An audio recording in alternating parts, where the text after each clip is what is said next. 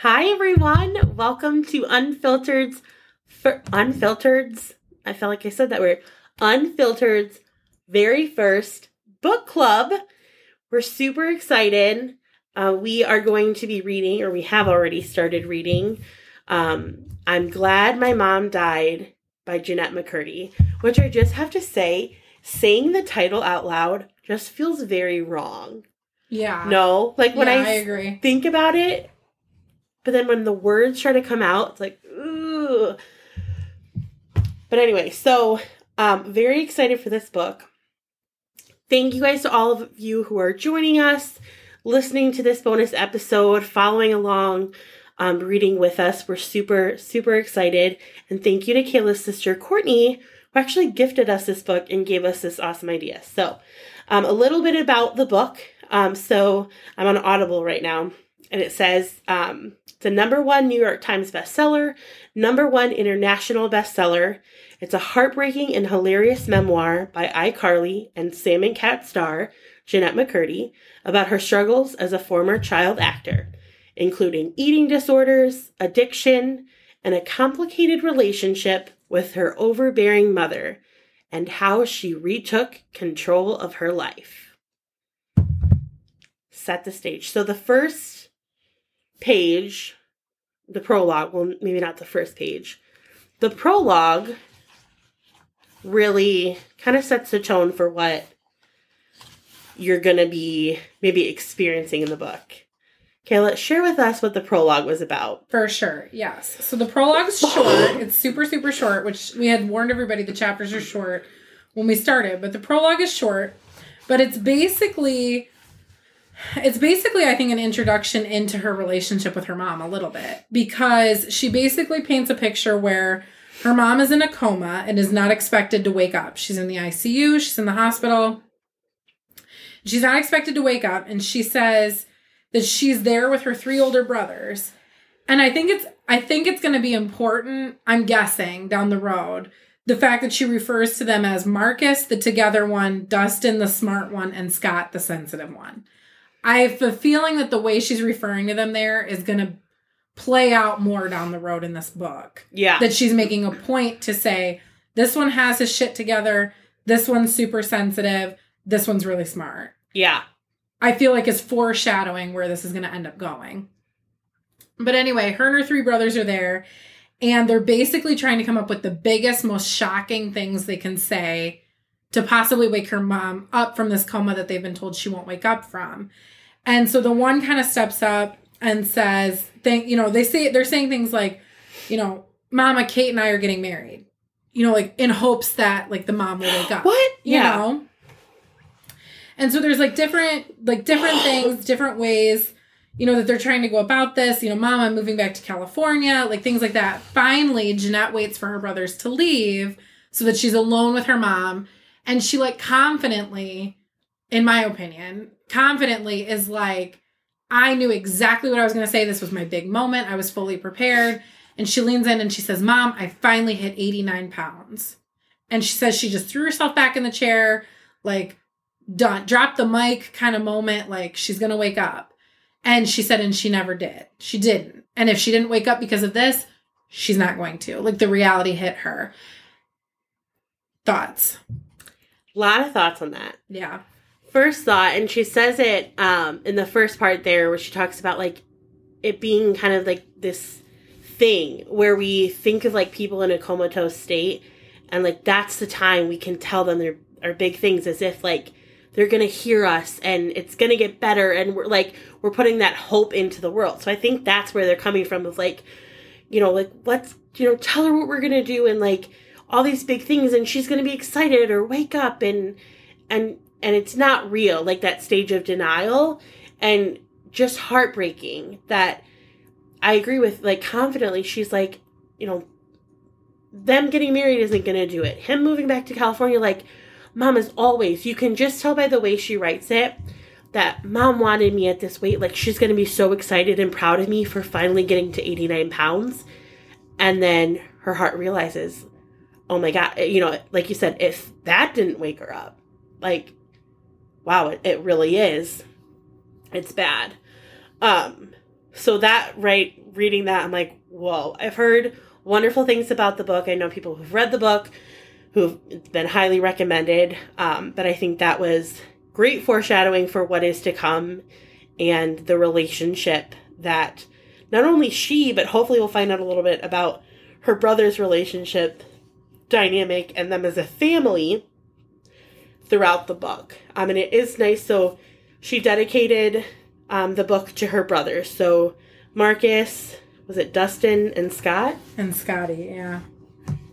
So what we're going to do is we're going to take you through, for today's meeting, we're going to cover chapters 1 through 10 was what we have on the agenda for today's book club. If you aren't through it yet, that's totally fine. Life happens. Feel free to just catch us when you've listened, or if you still want to listen, you like things getting ruined for you like me, stick around. But no, you can listen to this whenever. So if you're behind or not caught up to this point yet, please feel empowered to catch us on the next one. So we're going to take you through each chapter, just kind of cliff notes about what we read, what our thoughts were, how we're feeling. This is my first time in a book club, so I'm super excited. And the nice thing is, like she said, each chapter is only like 3 pages at most, I think. Yeah. So each chapter goes by really quick. We read the prologue plus the first 10 chapters, and I think we were like right around 30 pages. Yeah. For this first one. Yeah. Okay, so chapter 1 starts off with Jenette kind of telling the story about, or I don't know if telling the story is the right word, but basically recounting Christmas from her childhood and how she would always be told by her mom she needed to peel the paper off, not rip it, because her mom likes to keep the wrapping paper. And so you peel, not rip, so that the paper stays intact. And then from there, she kind of paints the picture of what the living room looks like on Christmas. And she says, Dad's there, but he's half asleep like always. Grandpa's there. Mom's yelling at him about his thyroid medication. Grandma's there. Things are crazy. Did you catch the part? Because I thought it was Christmas. I think it's actually her birthday. Yeah. You did catch. Okay. Yeah. Because you're reading it, and I'm like, okay, so it's Christmas. And then she says something about in the Christmas wrapping paper, but it's the middle of June. Right. Because Grandpa bought the Sam's Club pack, which Mom said isn't even that good of a deal. But Grandpa bought the Sam's Club pack, and we're still sitting on it. And so everybody's getting reindeer and Christmas tree wrapping paper year round. The practicality. We love it. Yeah, that's right. So then she's talking about how, right, it's her birthday. She's explaining that her brothers are there. And basically her mom has decided to start the day off by giving her first present, which is her outfit for the birthday. And she says that basically what she opens up as her outfit is a 2-piece set of Rugrats. The show Rugrats, t-shirt and shorts. The sleeves and the shorts both have ruffles. She doesn't like ruffles. They're Angelica. That's her least favorite character. And she's just basically like, my mother could not know me any less if she tried, basically. But she was like, but what am I going to do? I'm going to put the outfit on. I'm going to wear the outfit to try to avoid basically pissing Mom off. It's kind of the way that I took that. Well, she said, like, she basically, like you said, basically this is like her least favorite thing she could open. And immediately her thought is, I love it so much. Or not her thought, but what she says. Her thought is, God, I don't like this. Her words come out, something about, I love it so much. It's my favorite gift. Thank you, Mom. So what she's thinking and what she feels comfortable saying are 2 different things. Right. Excuse my cough. I have a cold, so bear with me, please. No, you're good. So then, right. So she puts the outfit on. They go to her birthday party. She throws on her best fake smile. She says Mom doesn't even notice it. She's got the zigzag headband she didn't want to wear. And then I did have to laugh because did you catch the part where she was complaining about everybody singing her the happy birthday song? Yes. And Martina's worst nightmare is the happy birthday song. And even during the happy birthday song, she's like getting annoyed because they're doing like that cha-cha-cha in between each like chord or whatever. And she said, I'm looking to my mom, who's not participating. I'm looking to her to see how she's doing. So it's very clear, like, her mom is a priority to her. Right. Like, she's constantly looking at her for what's going on with her. What's going on? Is she happy? All the things. Right. So then she starts talking about how when she was 2 years old, her mom was diagnosed with stage 4 breast cancer. And she basically starts recounting how her mom will make them sit down every year and watch this old home video that her mom filmed the day she was diagnosed with cancer when she didn't think she would make it. And she makes everybody basically sit down and shut up, and we're going to, as a family, watch this video that mom put together. Every Sunday. Every single Sunday. Yeah, every Sunday. Every Sunday we're going to sit down and we're going to do this. And she says that the brothers basically, her mom doesn't pick up on the fact that her brothers are uncomfortable. She's uncomfortable. They don't want to remember the time when they thought their mom wasn't going to make it. But that basically, she says, and I quote, "Mom loves recounting her cancer story." And basically even says, things to the effect of like, she loves talking about the chemo, the radiation, the bone marrow, the mastectomy, the breast implant.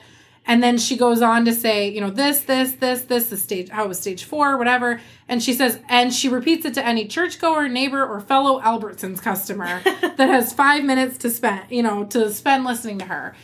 So I kind of get the impression like mom loves getting attention for this. Yeah. It's kind of the impression that I got. This has become, with all due respect, part of like her personality almost. Like, right. That this is something important to her to share with people. Right. And almost like she takes that pride of like battling, which, right.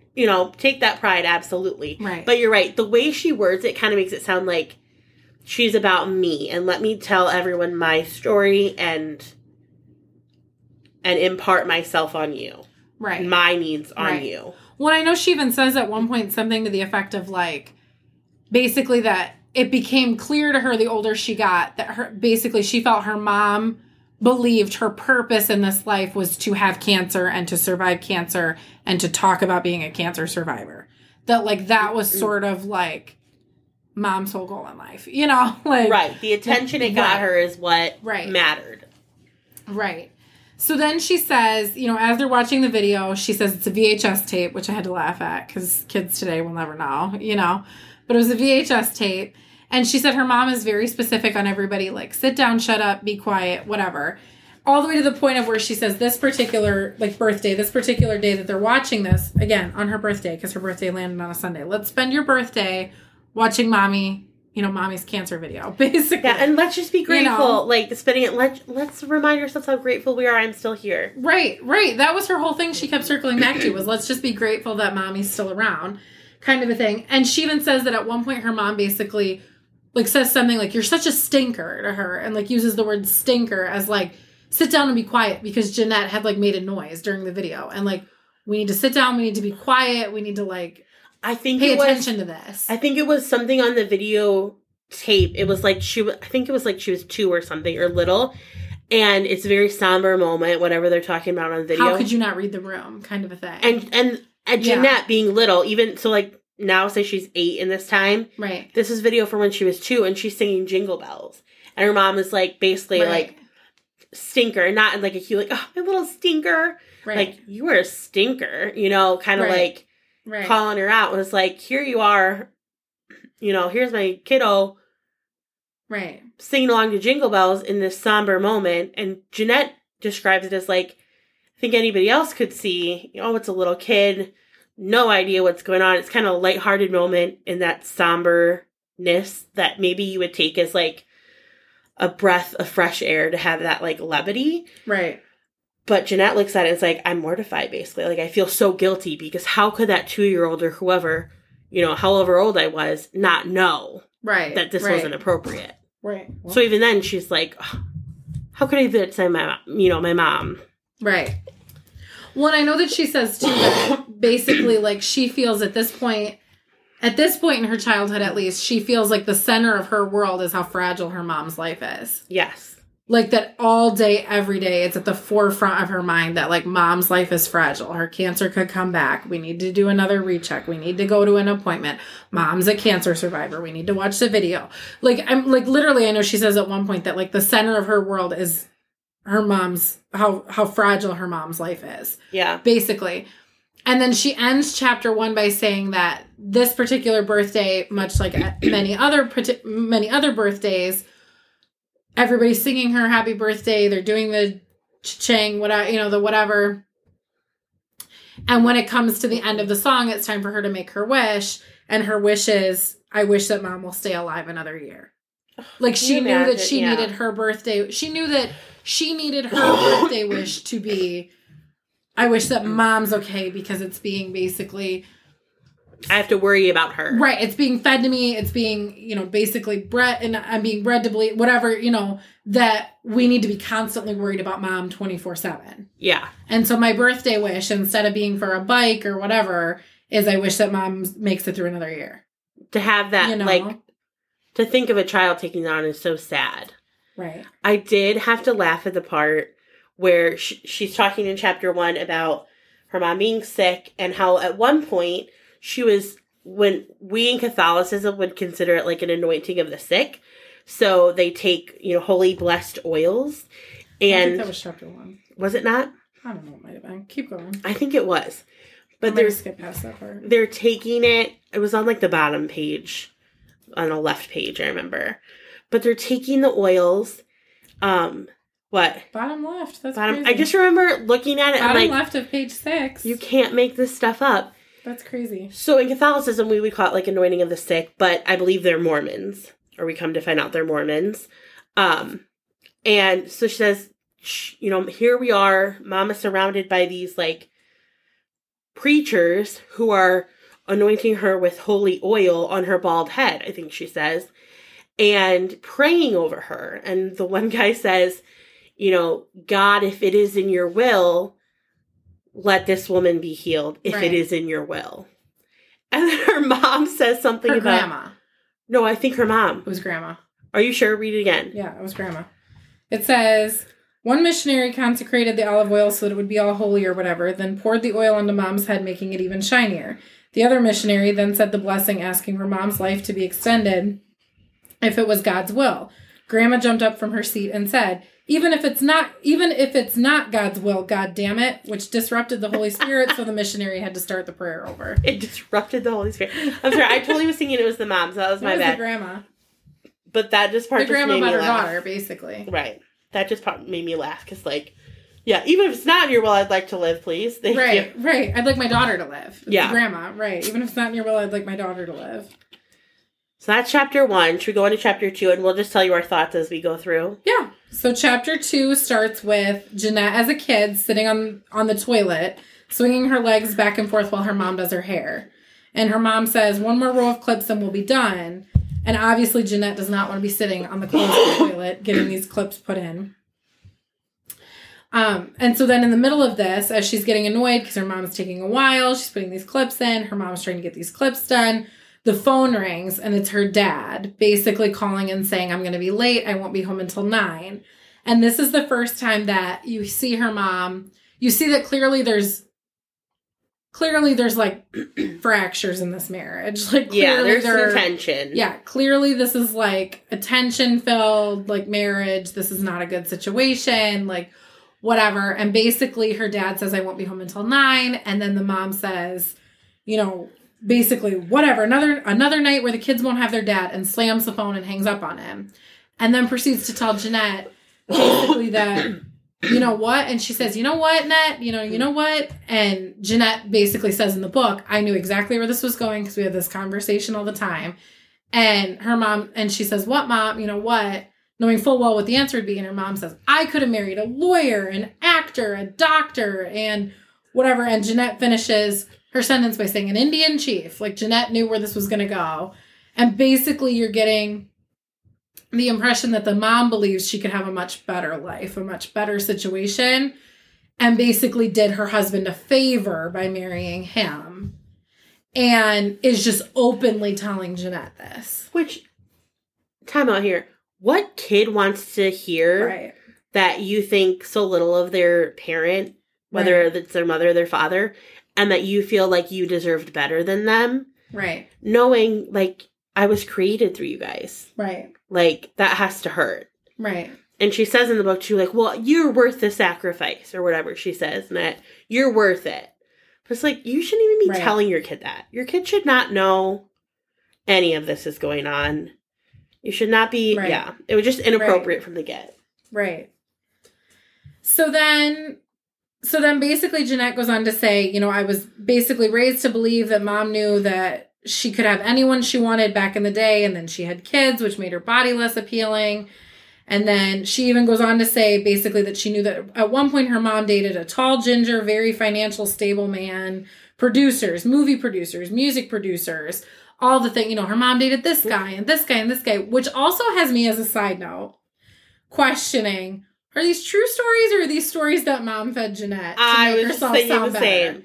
She says at one point, I think it was like, I can't remember, some like actor or something. Quincy Jones. Yeah, he walked past me and looked back at me, like checking me out. It's like, was he doing that or was he like, oh, she's got gum on the bottom of her shoe? Right, Let's not be so into ourselves that we're just like, right. think we're so much better than people. Right. But you're getting this vibe that the mom is all about me. 100%. Yeah, 100%. So then it goes on to say basically that she says, and honestly, I could have married any of those men and I should have. She even tells Jenette, I should have married one of those men. I was destined for a good life, for fame and fortune. You know how much I wanted to be an actress. And this is the first time that you go, okay, so mom wanted to be an actress when Jenette was a kid. And mom's not famous to my knowledge. So you're starting well, to now see. She is. Yeah. Post-mortem. You're starting to see where, or pick up vibes where, okay, Jenette's an actress who titled her biography or autobiography, I'm Glad My Mom Died. And we're in chapter 2 hearing that mom wanted to be an actress. And you're like, okay, I see the path we're going down here. I see where this is, again, with the foreshadowing. And then Jenette jumps in and says, but Grandma and Grandpa wouldn't let you. And the mom says, right, Grandma and Grandpa wouldn't let me.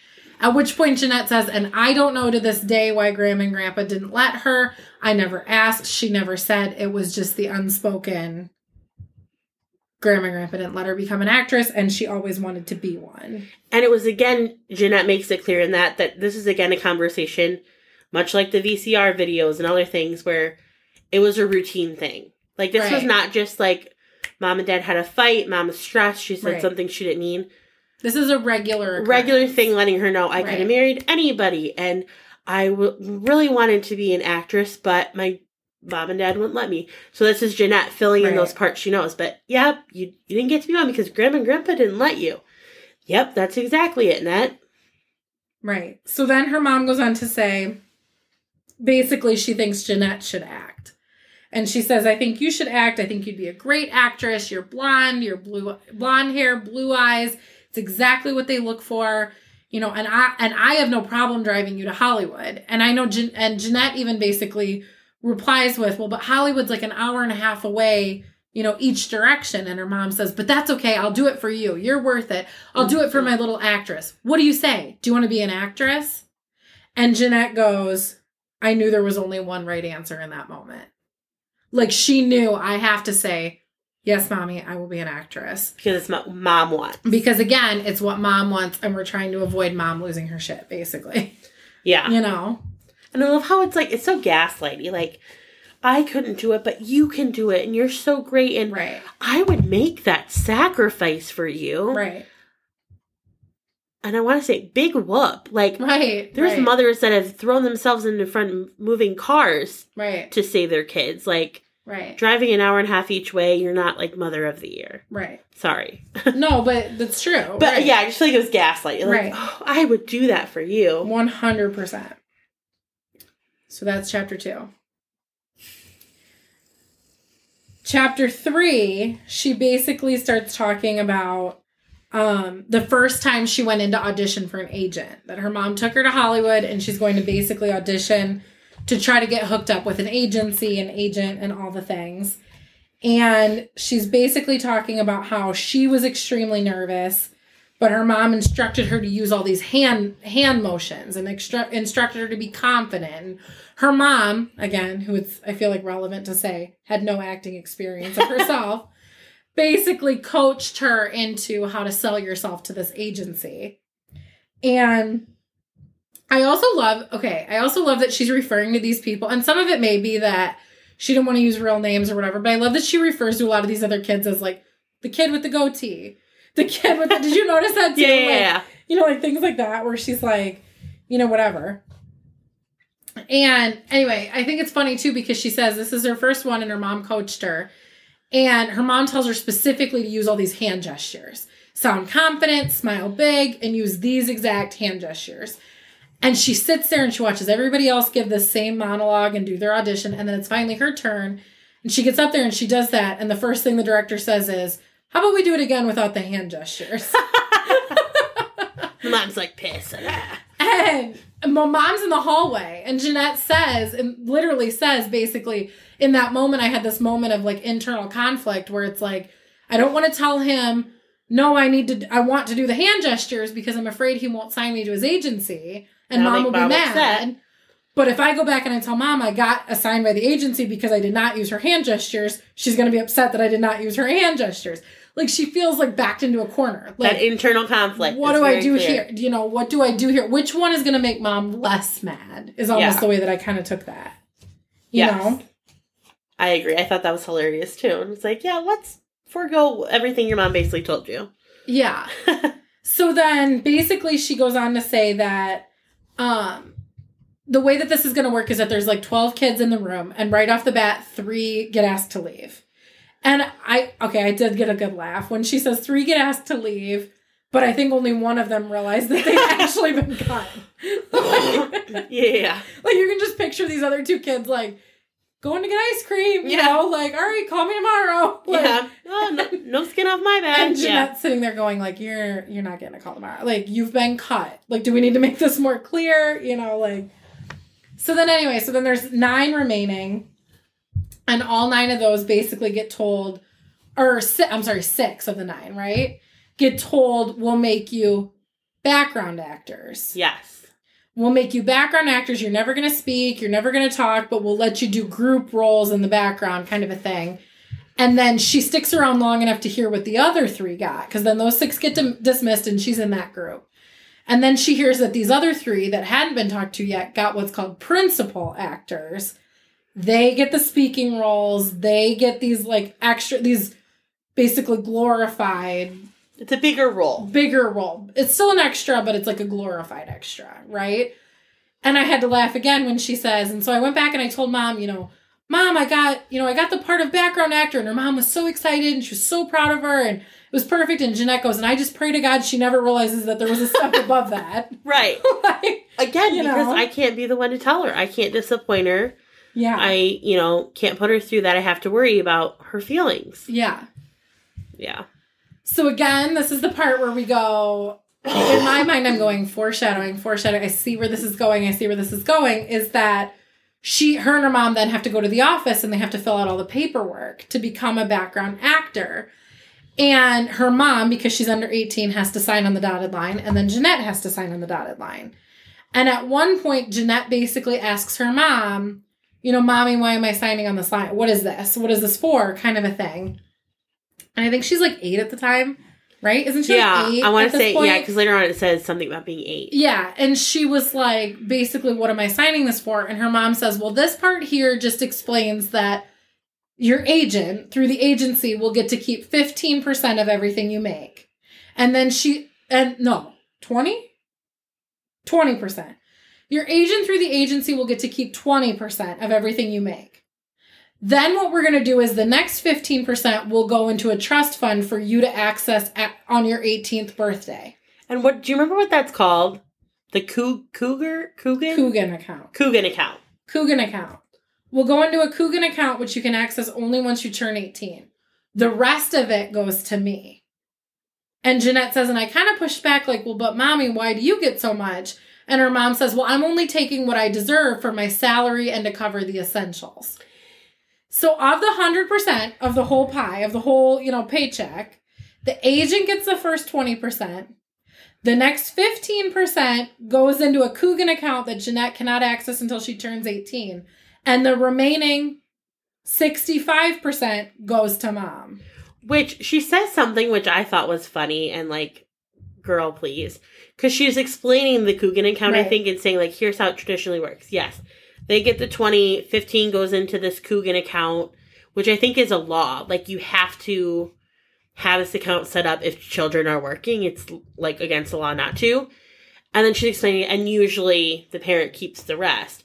But you know, she says something about like, but don't worry, you're lucky, she basically says. Again, gaslighting. You're lucky because I'm not going to keep that much. I'm just going to take enough for my salary and the essentials. Right. And that's where Jenette's like, pushing back a little like, well, what are essentials? Like, I don't even know what that means, you know? Right. I think then her mom says, well, don't you trust me? Right. So end of discussion there. Right. So basically, yeah, she's keeping the rest. Right. Right. Like, right. Read between the lines. Right. Mom's pocketing 65% of every paycheck. Right. And the agent's getting 25%, and that leaves Jenette with 15% that she cannot access until her 18th birthday. Yeah. So then as they're filling out this paperwork, the original guy from the agency who held these auditions basically comes and talks to her mom and says, you know, I really think your daughter has the potential to be a principal actor one day, which immediately has me going, insert foot in mouth here, because she was trying to not have her mom know about the principal work, and this guy just walks right up and says, you know, whatever. And her mom gets almost offended and was like, what do you mean potential someday? And he was like, well, she just seems really shy right now, and we want to work with her to get, you know, bring her out of her shell and whatever. And her mom basically says, no, she'll be fine. She'll be fine. She wants to do it more than anything. And basically, like, convinces this guy to, like, work with her and to give her another shot and to, like... Well, I think he sticks to his guns in this point, though, because she's, like, talking back, like, well, no, she is capable. Why do you think that she's not? You know, why didn't she get this part, basically? And he says, well, I think she just wasn't super confident, I think was one of it. Right. And he said something about she has to want it, too. Right. Like, that needs to come across. And that's when the mom says, that was the other thing. She does. You know? Right. Mom's like, she does. And then Jenette in the book, you know, like her like commentary or whatever is basically like, Mom wants me to act. Right. Like she basically is like, this is Mom's thing. Yeah. So then that's the end of 3. Do you have anything else on 3 or no?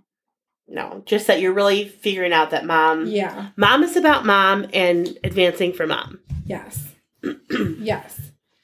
So then chapter 4 starts with basically her mom waking her up for her first day of background work as a background actor on the X-Files. And basically, I love that we start this chapter by her saying, Mom woke me up to go to my first day of the X-Files, and basically lets me know right away off the bat, good morning, aren't you so happy I'm conquering my fear for you? Because Mom has a fear of driving on the highway, but is conquering this fear to drive her the 90 minutes to Hollywood in order to be a background actor on the X-Files, which is a job that Mom basically bullied her into taking. Do you know what I mean? But it's like, I'm doing all of this for you. Look at all this effort I'm putting in for you. Your kid shouldn't have to worry about this. Right. Yeah. And so then Mom basically says they need to be there at 5 a.m. But Mom basically wakes her up at like 2:30 or 3 or something like that. And is like, we need all this time because I'm afraid to drive. So they end up getting there super early. They end up at Universal like very, very early, or Fox or wherever they're at. I can't remember. 20th Century Fox. An hour earlier than we needed to be. So they started walking around taking pictures as if they're like fans. Did you catch that part? She said, Mom made me pose with the Darth Vader statue and then the mural of somebody else. And it's like, oh my God. But anyway, so then they basically go, it was like 4:45. They need to be there at 5. They go to check in. And the person says, you know, you're 15 minutes early, but you're welcome to go down the hallway to craft services if you want. And this part got me too. You're welcome to go down to craft services if you want. And she says, so we walk down to the signs where it says background actors, you know, craft services. And she says, you know, I look and it's got muffins and bagels and fruit and Pop-Tarts and all this stuff. And then trays of pancakes and whatever. And she said, you know, I look at my mom and I'm like, oh, this all looks good. And Mom goes, and it's free. Like she's all excited to be like, and it's free. So what does Mom do? She starts taking muffins and bagels and things and wrapping them in napkins and shoving them in her purse to take home to Jenette's brothers so that they can also try the craft services. Everybody knows one person like this. 100%. I'm confident we know at least one person like this that's 100%. stuffing things in their bag for later and I'm going to share this with so later. It's like, no. Right. Yeah, but she's loving it. Yeah, she's sticking stuff in her purse for later. She's living her dream. 100%. So then basically we get to this first day on the X-Files, and she's with 29 other kids, and she gets taken away. Her mom gets put in a room. All the parents get put in a room, and the kids get taken to set. And I will say, I did think it was fun, like, not funny, but I did like to see her reaction. Remember when she says she walks on a set for the first time, and the lights are so bright, and the floor is so big, and the set is so cool. Like, almost like the experience of walking onto a set was really cool to her. Yes. Although she didn't really want to be there to act. Yes. That it was this new experience of, like, yes, kind of. Yeah. Like something, a fun new kind of adventure of something she's never done before. Yeah. Yeah. Yeah. So then she says, basically, I'm with 29 other kids, and I'm trying to keep mental notes, keep track of everything the director says and everything we're doing. Because she's like, I've got a 90-minute drive home with mom, and mom's going to want to know every detail. Because they kept the parents in a separate room. And so she says, I had to laugh because she says, so I'm listening to the director, and he says, basically, the 29 of you, we want you all to look like you're scared to death. And she goes, okay, scared to death. Got it. Tell mom that I'm scared to death. You know, like, and I thought that part was funny too. And so she says they're working down the line of all the kids, and the director's saying, give me your best scared to death face. And she says, finally, they get to the 9th person, me, and I give mine. And he says, that's it. Give me a close up of her. And so then she goes on to basically say, we filmed the whole day, this one scene, which I thought was funny. It was crazy to her too, because now you look at it and you're like, it's common knowledge that these actors take a week to film one scene. Right. You know, but for her as a kid at the time. I've done this 12 times. Yeah, she had no idea. And so she spent the whole day filming this one scene, and they kept doing this close-up of her face and whatever. And so she said when she's finally done...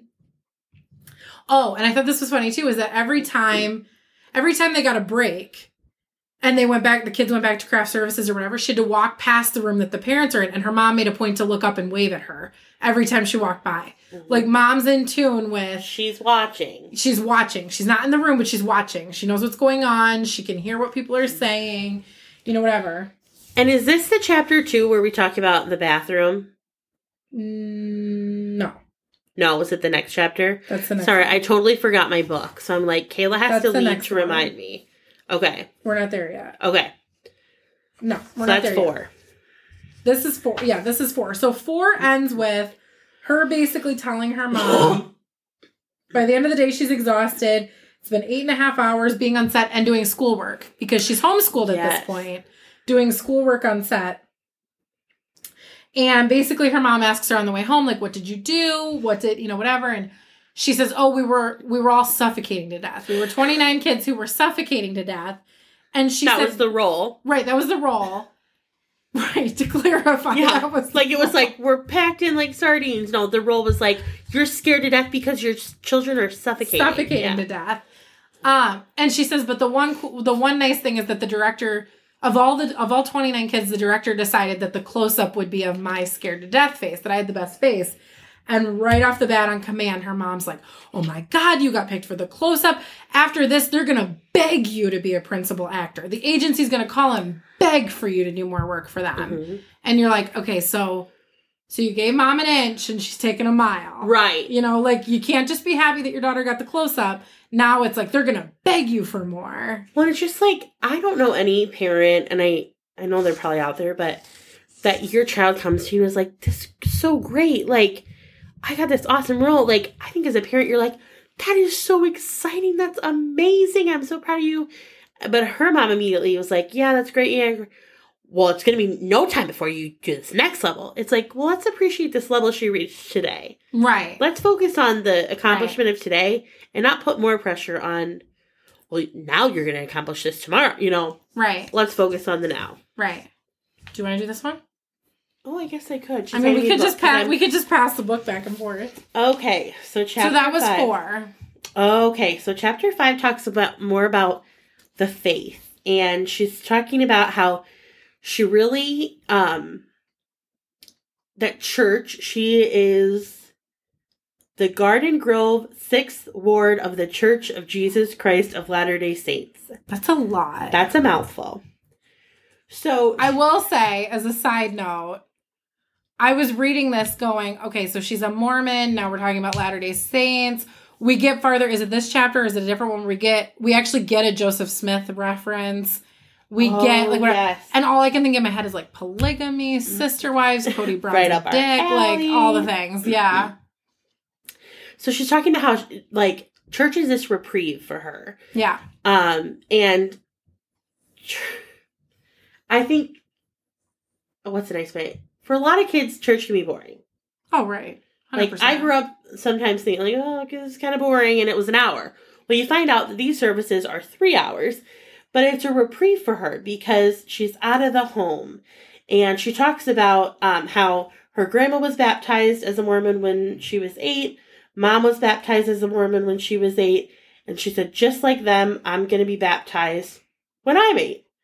Because she says, that's when Joseph Smith said you become accountable for your sins. Before then, you can sin scot-free. That's funny. And she talks about how, even after grandma and mom, so grandma being, I'm guessing, the maternal mom is what I get out of this chapter, that grandma and mom are baptized, they really didn't go to church up until mom got sick. And then that was when they really started thinking, like, okay, we got to kind of put in the legwork to get God kind of on our side, so as you might say. So she's talking about trying to get everyone ready. The church is a reprieve away from kind of the dysfunction of her family. She's trying to get everybody ready. She's worrying about Grandpa because Grandpa's putting too much, I think, was it butter on his toast? Yeah. And that always upsets Mom because butter is expensive and it's bad for Grandpa's health. So she's worried about preventing Mom from becoming upset with Grandpa. So she's telling Grandpa, hey, can you lay off the butter? The gall is amazing. I don't think I'd ever tell my grandparent, hey, lay off the butter, man. But she's worried about that. She's trying to make everything go right because she wants her family to leave in time for church. She wants everybody out the door because it sounds like they're late a lot.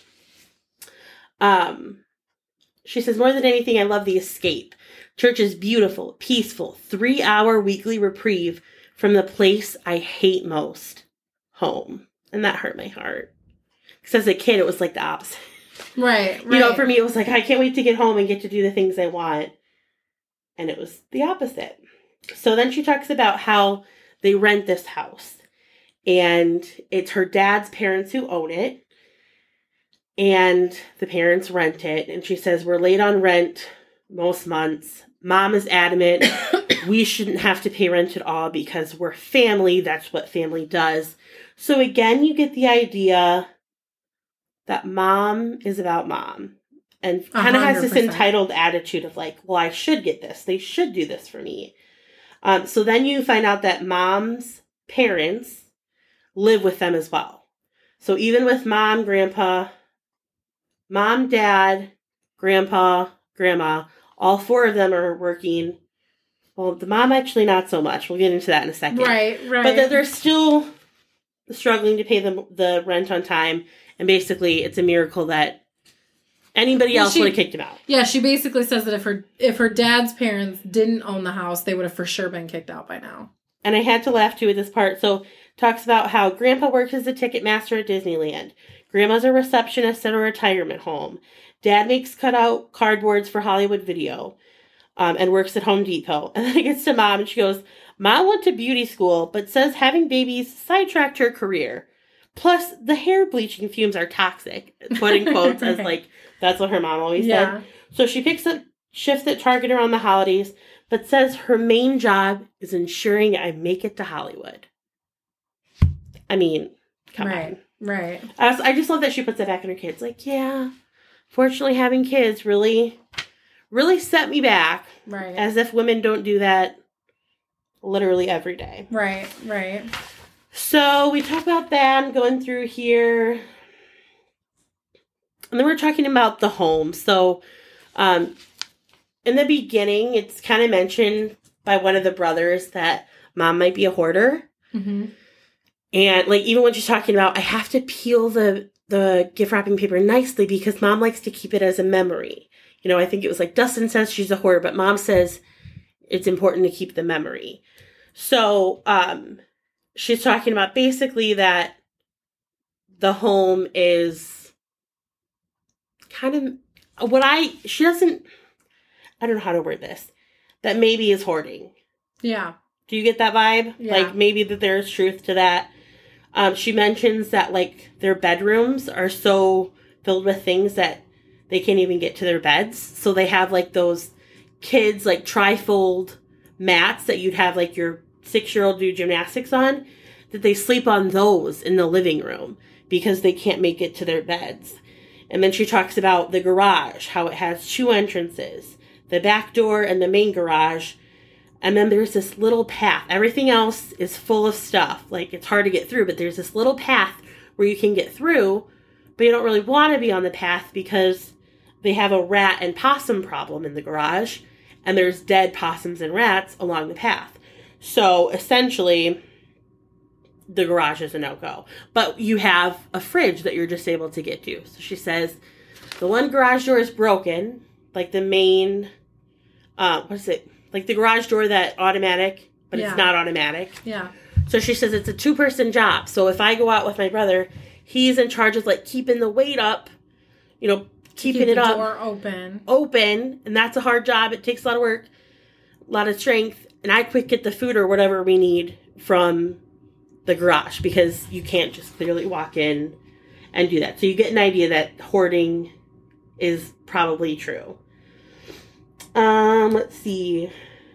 Talks about the bedrooms. We talked about that. She says, this house is an embarrassment. This house is shameful. I hate this house. I hate how being inside it makes me feel tense and anxious. And all week long, I look forward to my 3-hour escape into the land of testimonies and pine-scented tile cleaner at the church. So she's really working hard to try and get everybody moving and going, and her brothers are waking up late, and she's like, you guys have, like, I think, was it like 5 or 10 minutes to eat your cereal and be done. Well, she says she lays out, what did she call it? What did she call it? The white towel? Do you remember what she called it? I'm trying to look. Oh, the white blanket or white... What did she call that? White... Yes, the white thing is what she calls it. Oh, just the white thing. Yeah. We're overthinking it. The white thing. So it's basically like this white tablecloth that she puts on the living room floor because that's where they have to eat. I get the vibe because they can't eat at the kitchen table. Like, that's just where they have to eat. But she says Mom's always upset because the boys always overfill their bowls, their cereal bowls, with milk. And as they're walking, they spill the milk. And she goes, and I know already what's going to happen, so I'm trying to prevent it. I see that they've spilled. I'm going to the bathroom, and I'm going to the bathroom. I'm yelling at Grandma, get out of the bathroom. The boys need to get in here. So much going on. So she goes to get a wet paper towel to dab it, and she's dabbing it, trying to clean it up, because she says if Mom steps in that with her pantyhose, she's basically going to go off, and she's going to demand that, oh my gosh, look what happened.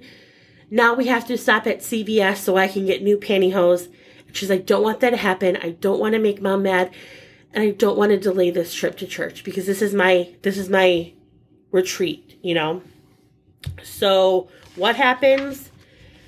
She cleans it off. Obviously she used wet cloth, so it's still wet. Mom comes by and she's almost taking you to almost like slow motion of like, oh my gosh, it's too late for me to do anything. Mom steps in it, like taking you into that moment.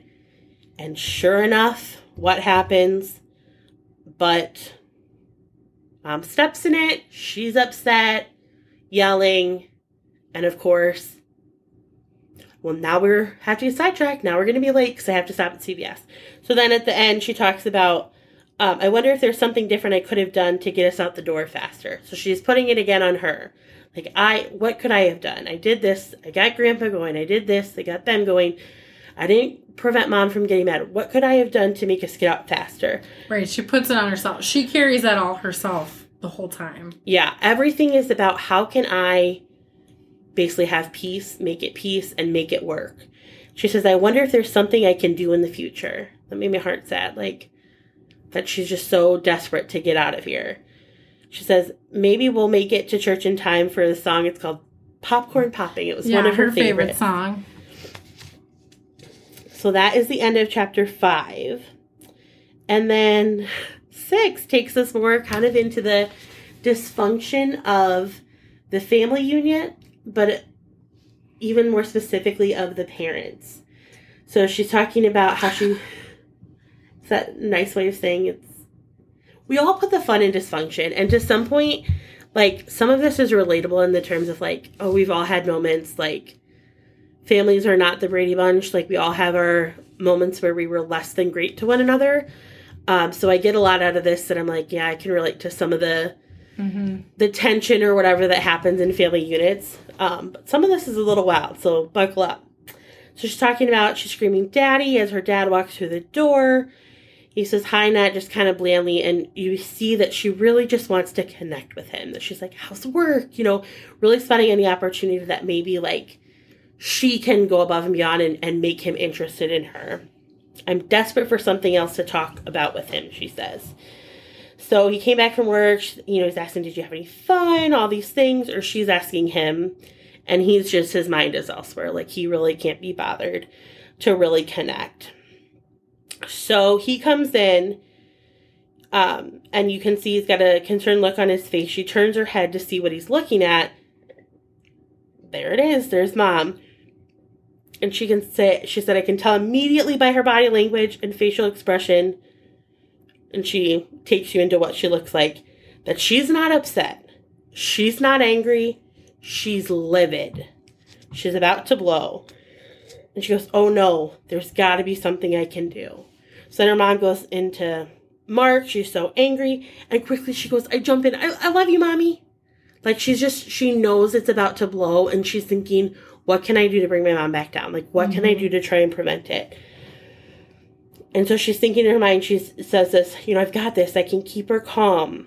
But the mom is already, her voice rising. And she says, "Mark Eugene McCurdy." And she says, you know, once that Eugene comes out, basically it's bad. Is this the part where, who was it, the TV show?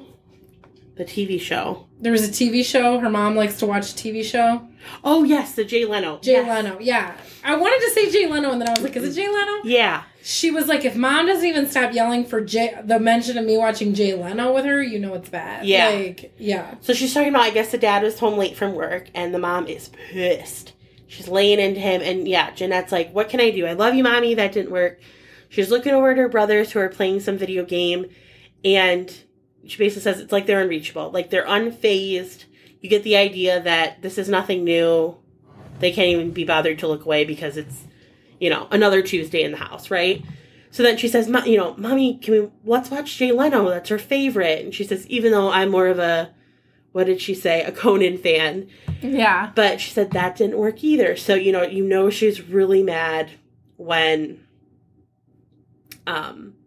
basically she's not even wanting to do that. TV. She made a comment, too, about how Sister Huffmeyer, she told the sister that they like to watch Jay Leno, must be at church, and that the sister said that Jay's a little risque, and shouldn't I be in bed by 11:30 p.m.? But the mom told her that the sister's a judger, so she can just disregard. If you were yelling at someone, if you were really pissed, and you were in a fight, and you were yelling at someone, and they suddenly said, "Do you want to just table this and go watch Dateline?" Are you going to table this and go watch Dateline? It depends how mad I am, but maybe I need a breather to watch Dateline. But my heart just felt bad for her little heart, thinking, like, she's so desperate just to keep the peace, and she can already tell what's going to trigger her mom, and she can spot when her mom is about to blow. And basically, it gets bad. So, Mom is upset, obviously. The intensity is growing. She lunges at Dad, and Dad backs up, and then Mom trips on her knees. So Dad's not hitting her. Dad's backing up, and she fell when she lunged. She's screaming, "Abuse, abuse." Meanwhile, I'm like, are Grandma and Grandpa in the other room? Like, right. Another Tuesday, just like the brothers. Right. Well, and I also think, like, time out there for a sec, because I also think that speaks to Mom's character, too. Or, like, that speaks to Mom, too, that, like, she lunged and initiated the escalation to it being a physical argument. Dad throws his hands up and backs up. Mom falls on her knees from lunging. and immediately goes to abuse. Right. Which also makes you go, how many other times has mom cried abuse? Cried wolf in an abuse situation. And her name is Deb. If we didn't tell you, her name is Deb. So Deb the gaslighter is what immediately I think of. Gaslighting Deb. But yeah, so she's screaming abuse. Where are the grandparents? Who knows? She's like, meanwhile, over here, they're celebrating their win on this video game, totally oblivious. And the dad's trying to calm the mom down, like, Deb, I'm just a couple hours late. I had to help a customer, all these things. And this was like, I laughed, but it's cringy and sad. But Jenette says that her mom's talking about, don't undermine me. And the dad's trying to like keep her controlled. And the mom frees her wrist and starts slapping him and is spitting it in his face. And Jenette goes, go, Mom, you've got this. I cheer her on like I always do as soon as I get past the fear. So at first I'm like laughing, like, what the hell? You're cheering your mom into doing this. But then it's like, that's her protecting herself. That's her making sure mom knows I support her. And mom knows that I'm here for her. And I'm worried about mom. So then dad basically is at a point. He's like, Deb, you need help is what he tells her. And that's like a trigger word for her. So she goes off, I don't need help, you need help, don't talk to me like that, all the things. And she goes into the kitchen and grabs a knife and basically threatens him with the knife, says, get out of my house, she yells. And then the dad says, Deb, please, you can't keep doing this. So then you realize this is not just a one-off thing. This is like a pattern of behavior. And she says the last time mom forced dad to sleep in his car was a few months back. It's been a normal turnaround than usual. Or it's been a longer turnaround than usual. Typically, he's kicked out once a week or so. So like this pattern of dysfunction, which again, we can all relate to dysfunction in some way. But this is like beyond that level. So she's threatening him with a knife. Eventually, he's like, you know what, fine. Whatever, sleeps in his car. And that's where we end chapter 6. Well, and I also think, okay, so before we go to 7, I also think the other thing that I thought was important here in this chapter 2 was the fact that as she's going through the main points of this, as she's going through the motions of this mom versus dad brawl or whatever, she's also saying things like, dad comes home from work, he stops and stares. I turn to look and see what he's staring at. And in the background, someone cheers because they've won 007 on the Nintendo. Then she says, mom starts yelling at dad, and, dad starts yelling at mom, and they start screaming, and they're fighting, and I'm trying to tell her, let's watch Jay Leno, and it's not working. And in the background, someone wins 007. And then she's like, mom lunges at dad, dad steps back, mom falls on her knees, she calls abuse. And in the background, someone wins 007. Mom grabs a knife, comes at dad with a knife, and in the background, someone wins 007. And you're like, okay, so what I'm also picking up here is that these brothers are almost oblivious to what's going on around them because it's so normal. Right. It's so normal to these brothers that they're not even aware. So Jenette is internalizing it and going, I feel at least partially, if not fully responsible for mom's behavior and her decisions and her mood and her whatever. And I'm going to take that on and I'm going to carry this weight and I'm going to try to avoid it. And I'm going to try to, be an adult in this situation. Meanwhile, her 3 older brothers are like, I'm going to do everything I can to block it out. And then that's going to be my survival tactic. Right. Do you know what I mean? Right. Yeah, exactly. And who's to say they haven't been in her position too of like trying to be that peacekeeper and they've learned, you know what? I can't. Yeah. It doesn't work as much and as hard as I try. Yeah. These are 2 full-grown adults who need to work it out and I can't be. You're right. I need to find this survival method for myself and protect myself. And and it's also worth noting too at the end, like after the dad gets out, she says her mom just like slips down, like, slumps her body down and is just sobbing. Yeah. Like uncontrollably. So you come to think that her mom's going through probably a lot mentally, in my opinion, supposedly, and there's no proof, but allegedly. The words that are on here, if you know, you know. Right. But again, so here she is after witnessing all of this. How traumatic is that? Now here she is comforting her mom. Right. And that's where 6 ends. So 7 begins, and it takes you back to her acting. So it says she's been standing on this pile of dirt since 6 a.m. This is the bathroom one, I think. Yes, this is the bathroom one. So she is, the principal is like... She's a background actor. She's the background, that's right. So she's a background actor, and then the next step is a principal actor. She's talking about the difference of like, here I am, so tired. I'm in these, it's like Great Depression era acting on this set of a short film called Golden Dreams, where it's all about the Great Depression. So she's wearing clothes that smell. She's got this gunk on her teeth that they had to put on her teeth and makeup to make it look like her teeth were rotting, and it's so uncomfortable. And she's a kid, and she's just not super happy, and it's uncomfortable. And she's talking about how, like, the next level, the principal actors, you know, we're all out in the sun, right, working, and we're all tired and hot and sweaty. But the principal actors get the shaded umbrella, and the principal actors get the nice cold water bottles. And basically, here's us, like, right. You know, fend for yourselves type of deal. But her mom, you know, can obviously see, like, she's not having a great time. Yeah, and she's a kid. You're going to get tired.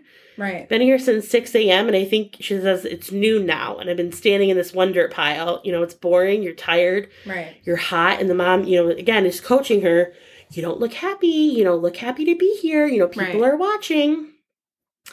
So she says she goes into the bathroom. She says, I've been holding my poop for an hour and couldn't hold it anymore. So she finally asked to take a break. And so her mom warns that she might be labeled difficult for asking, like, the director if she can take a break. And I'm like, I don't know. I'm not a mom, but I can imagine, like, your kid has to poop, Like, like, I get it. Maybe you... and it is that fine line. I mean, like, the unfortunate reality of it is that in the entertainment industry, that is the reality of it, is that you are going to run, as from a parent standpoint, from, you know, if it were me with my kid, right, you need to put your kid ahead of the fame, the fortune, the job, the whatever, you know, you need to take care of your kid. And if she needs to go to the bathroom, she's an 8-year-old kid who can't control that. Right. You take her to the damn bathroom, right? She's not an adult. On the flip side, it's showbiz. She is going to become labeled as difficult. She may get less offers. Like, that's the unfortunate reality of the industry we're dealing with here. I know, but just as a mom, you want to be like, just take your kid to the bathroom. 100%. Like, yeah, honey, let's go. Yeah, right? 100%. But you have to remember, mom's got in my opinion... She's got an agenda. Mom's got a very strict agenda, and she's got a very closed-minded way of going about it. Yes. I need to get from A to B and nothing better stop in my way, not even your need to go to the bathroom. Do you know what I mean? Like, yeah. Yes. So anyway, so she's got to poop. So her mom goes and wets a paper towel with water. She says, I'm embarrassed. She still insists on wiping my butt. I try to tell her that now that I'm 8, I think I can handle it. But then she says she looked like she was going to cry and said she needed to do it basically because she doesn't want skid marks on her underwear. 8 years old and still wiping her. That shocked me. And I told Kayla, I'm like, I don't know at what age you, like, cut that off. Way before 8. But it was weird. And again, you get this feeling of, like, well, I tried to kind of set my boundary, right? Like, try to let her know I can do it. But she looks so sad. And how can, like, you get that vibe of, like, but it's going to make my mom upset. Right. And I have to worry about how she's going to feel. I have to put her needs before mine. So then her mom's coaching her, keep look happy, all the things. And she says, I get out to the dirt pile and I try to look the opposite of how I'm feeling. So, like, I'm not feeling it, but I'm trying hard to be in it. And she hears a director ask one of the assistants, where's that sad girl from earlier? They're looking for a sad girl. And he points to them like, oh, here she is. And they're like, oh, come with me. They walk her toward, the set. And she does this role, which she was not hired specifically for this role. But they saw, basically, she was, like, looking sad. And that's what they needed in that role. So they put her in this key shot. And then after the shot, they told her mom, like, she's good to go. We've basically, she's in this key shot now, so we can't have her do the role she's going to do. And then the director says, and actually, since we have her in this key role, which was not what she was hired on to do, we have to get new paperwork signed since this is a principal role. And oh my gosh, she says her mom was just shaking with joy. How did this happen? Like, she's just thrilled. Like, This is her life dream, not her daughter's life dream, her life dream. And he basically explained, well, the little girl we hired wasn't sad enough. So basically, your daughter fit the bill. Right. He said, your daughter has a great sad face. She's like, oh, yes, she does. And she kind of, Jenette, has a little comical chuckle here at, like, the irony of the mom coaching, kind of like the arms, like, do this. And it was the opposite that landed this role. Be happy, look happy, don't be difficult. And sad and tired, and that's what they were looking for. Right. So the assistant director gets a new paperwork. She is now a principal actor on the shoot. So they get home, and she calls Academy Kids, which is the agency. And of course, the first thing she gets home, she just has to call them and gush about how great she did, and this news that now she's a principal actor on this shoot. And basically, I think she thinks, oh, now she's going to get all principal. Like, she's now reached the level. Right. And they kind of tell her, the agency, well, like, we're still going to have her do, like, kind of... We're still going to put her up for more background roles to try to get experience under her belt. Right. Kind because of thing. It's kind of a one-off thing. You don't just jump into the deep end here because you got picked for this, Yeah. And so they said, well, it'd be like core background. So she's building up to the next level, but she's not quite at that truly principal on every shoot. And she's just adamant, like, well, she's great and she can do it and all the things, and almost like guilting them into thinking, like, how dare you think my daughter isn't capable? But again, they want to get her some more experience. And then he says, well, we want to get her more experience, and then we can reassess.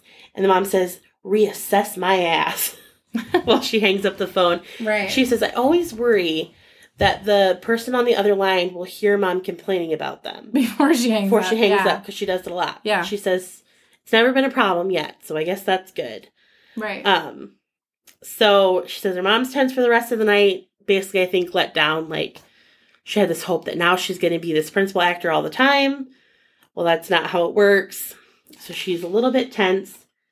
And she tells her, you might be a glorified extra for now, baby. But if we keep going, you'll be a bona fide principal performer soon enough. Yeah. Again, that's mom's dream. One thing is very clear here. Everything is mom's dream. 100%. Everything that she does is mom's dream. I'm giving you back. I did it to you so you can... Okay. So then chapter 8... Where are we at? Oh, okay. So chapter 8, we have Barbara Cameron. Oh, this was a juicy one. Yeah, this was chapter 8. So chapter 8 is basically, starts off by saying that another pilot shoot went well, but she never got bumped up from glorified extra. She's still not technically a principal actor. But at this pilot shoot, there is another principal actor in the same craft services area. And Jenette's mom gets talking with this mom, and this mom mentions that her kid is represented by Barbara Cameron. And basically says, here's her number, why don't you give her a call for your daughter? At which point Jenette's mom goes like absolutely crazy fangirl moment and was like, can you believe it, Jenette? It's Barbara Cameron. It's Barbara Cameron. You know who Barbara Cameron is, right? And Jenette's like, no. And she's like, well, she's Candace Cameron's mom and Kirk Cameron's mom. And, obviously we all know the Cameron kids, right? Like rattling off all these actors and actresses that she's the mom of. And she said, but she was also their manager and she represented them all. And now she's representing other kids. And she's just given us her number. And so basically we're going to get to go and we're going to get to meet her and whatever. It's this new connection. Like now they've got the in, right? Exactly. They've got the in with the Cameron momager herself. Exactly. And so basically, mom calls Barbara and sets up the audition for her and her older brother, Marcus. because she's now also convinced Marcus to get into acting. So now we've got Marcus and Jenette involved.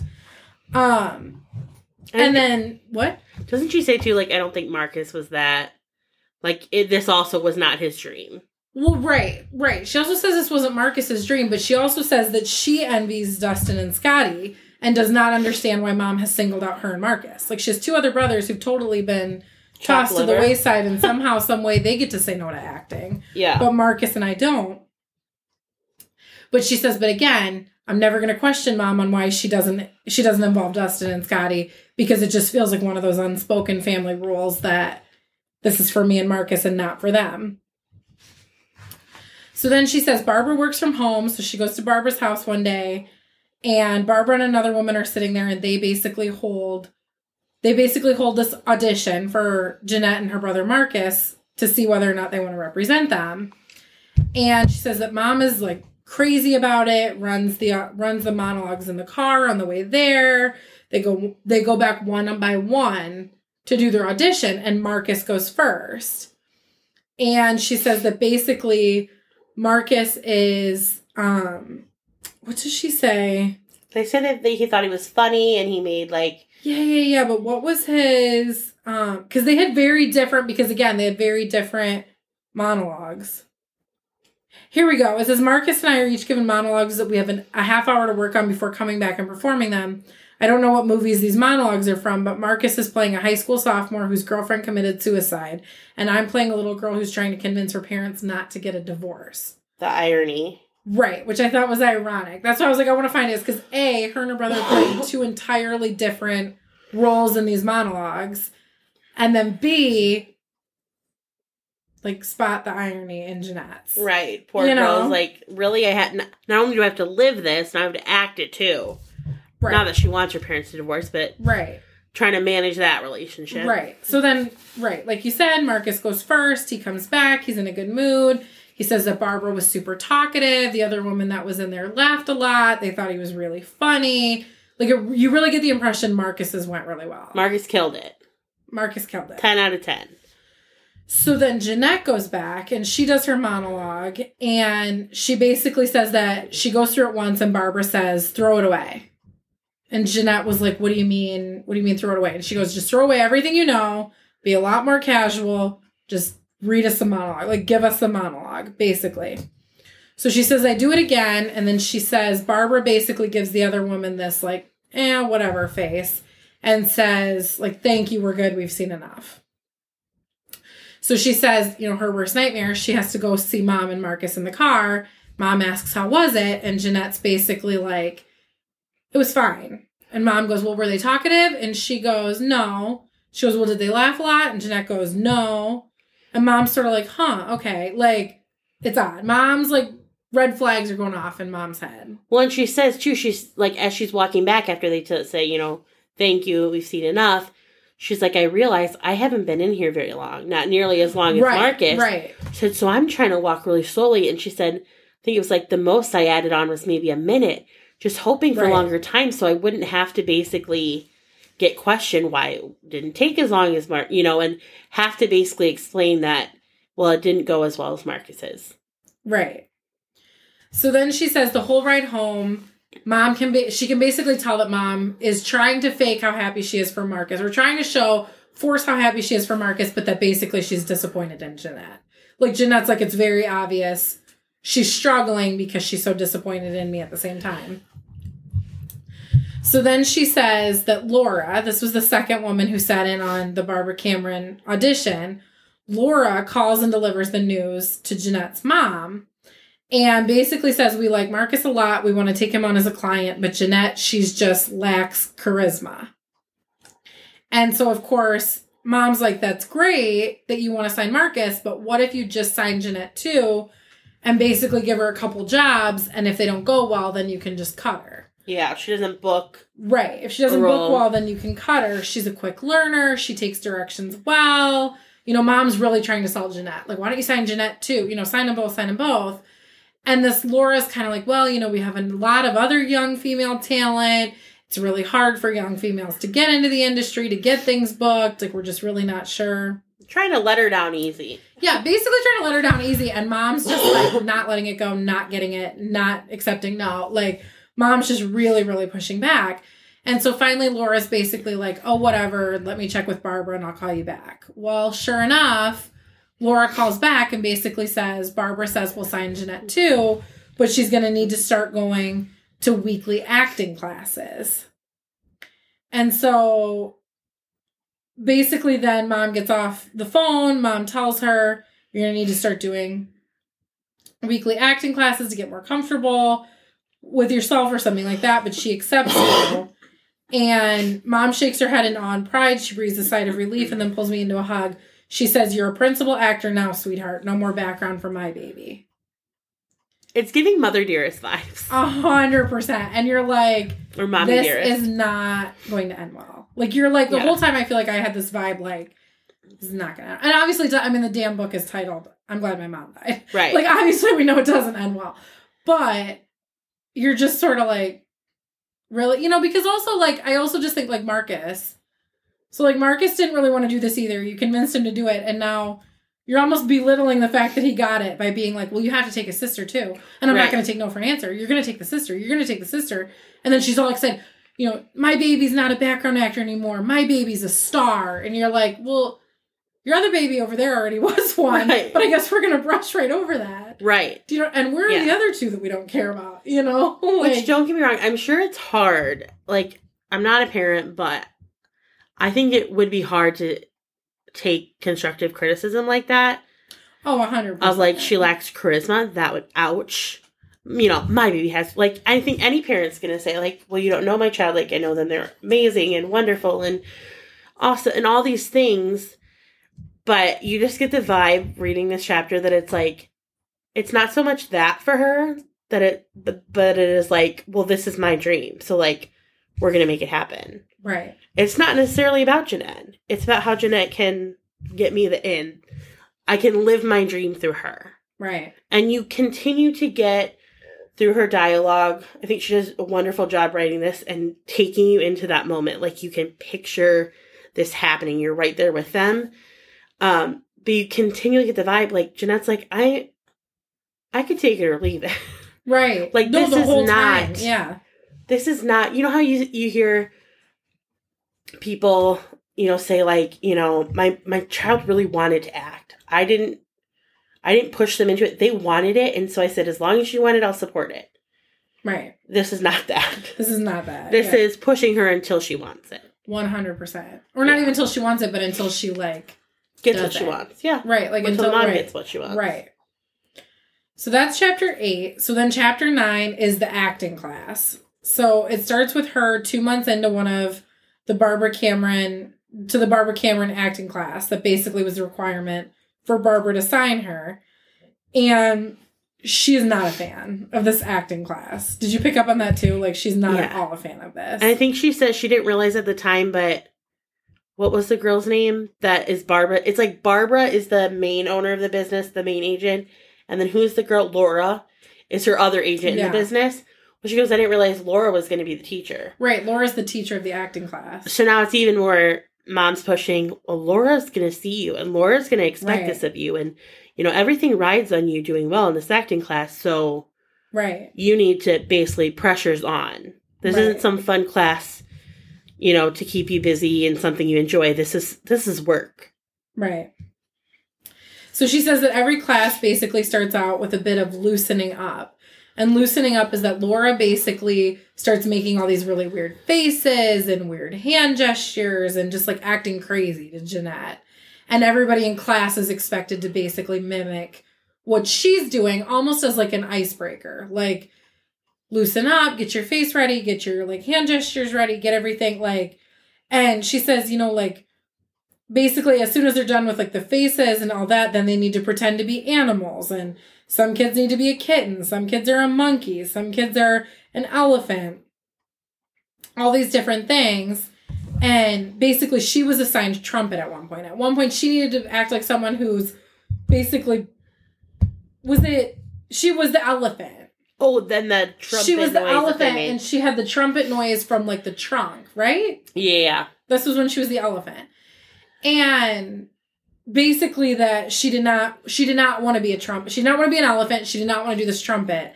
And then basically she had Laura yelling at her, like singling her out in the class, being like, Jenette, trumpet like you mean it. Trumpet like you mean it. Yeah. And Jeanette's basically like, I'm mortified at this point. Like, I'm humiliated. I'm in a room full of strangers. Like, and you get the vibe, basically, like, I want nothing to do with this. Yeah. You get the vibe the other kids enjoy it. Like, this is a great the other outlet kids for are them. excited. That, again, this might be something their parents like, well, they really enjoy doing it, so this is a great activity to get them into.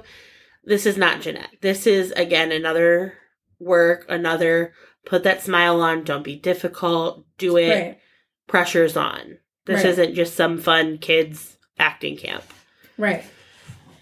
So then when they get past basically the first part of loosening up and all the things, then they move into the memorization techniques. And they're basically they're given a scene and they have 30 minutes to memorize their character's lines. And then they go up on stage with Laura one-on-one and they basically read their lines cold, which she's learned is a showbiz term for rapid and without emotion. So they're just getting the lines down. Let's just get them memorized. Let's not worry about the emotion. And basically they're told that the thought process behind doing it cold first without emotion is so that it doesn't sound too rehearsed. They want the kids when they ultimately, hopefully would land a role to basically not sound so stiff, so rehearsed, so by the book. They want it to be like a casual conversation.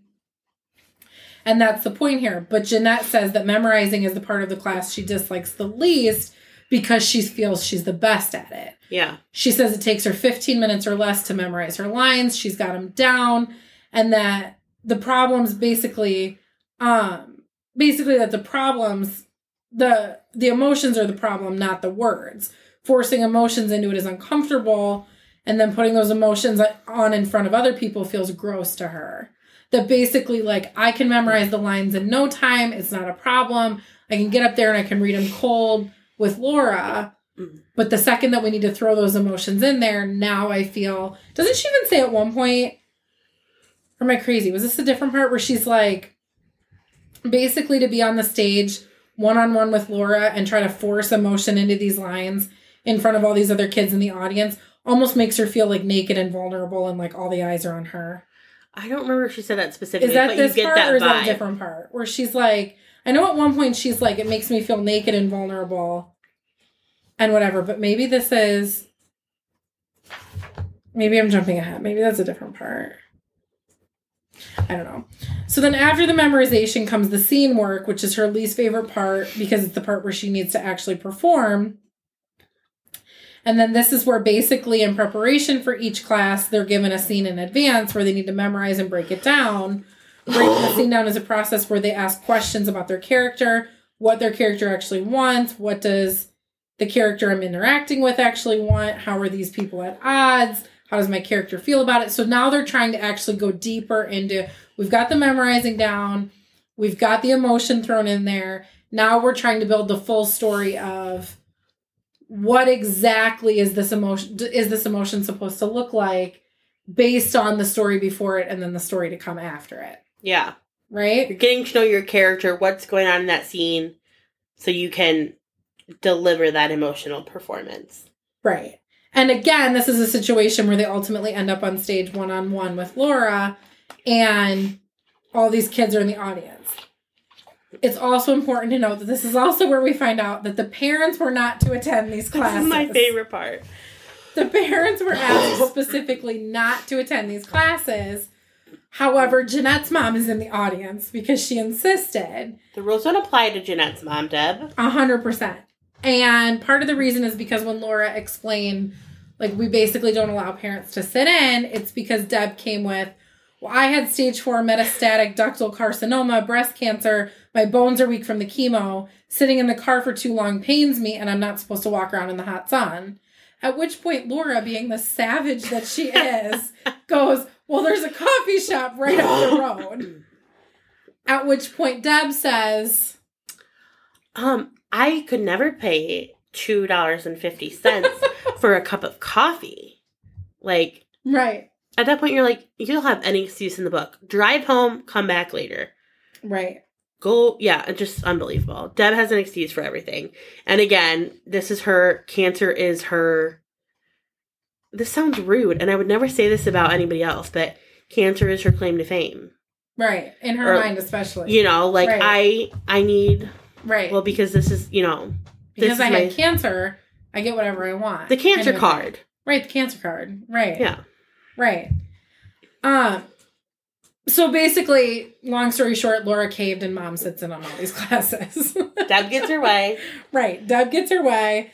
And the chapter basically ends with Jenette saying, and every time class is over, she feels this huge relief. Like, she finally gets a break because she also goes home then. Her mom takes her home. And they don't need to talk about acting for the rest of the night. She wakes up in the morning and they need to talk about it.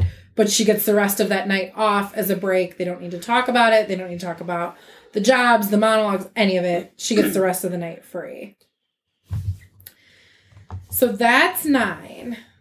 Do you want to do 10? This is the Kathy Lee Gifford and all the things. Okay.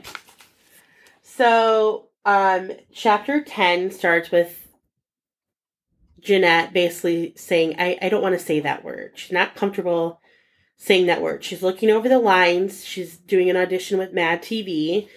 And the sketch is a parody on Kathy Lee Gifford, who was on Regis and... Did they call it Regis and Kathy then? It was Regis and Kelly. But it was Regis and... Was it Kathy back then? It was first Regis and Kathy Lee Gifford. And then when Kathy left... This is not in the book, but this is just me. Right. This is a side note. Yeah, Live with Regis and Kathy Lee. It just seems weird to say Live with Regis and Kathy Lee when I just always knew it as Regis and Kelly. Yeah, Regis and Kelly. So anyway, it's a parody on Kathy Lee Gifford and her children. And Jenette's trying out for the parody version of Kathy's daughter. So then it goes into, so she's telling her mom, I don't want to say that word. Excuse me. And her mom says, well, it has so many different meanings. You know, sometimes it means happy. Right when she says that, I'm like, oh, we know what the word is. Right. And her mom says, it's in Christmas songs, for crying out loud. And then she says, don we now our gay apparel. So she says she can feel that her mom sympathizes with her, or she wouldn't be trying to over-explain it. But her mom is, basically like, you have to say it. Trying to convince her, right. It's fine, just say it. Let's see. And she's basically saying, again, we got to go on these so Barbara knows you're not difficult. Everything is about not being difficult and being happy to be there and, right. Right. Well, it's work.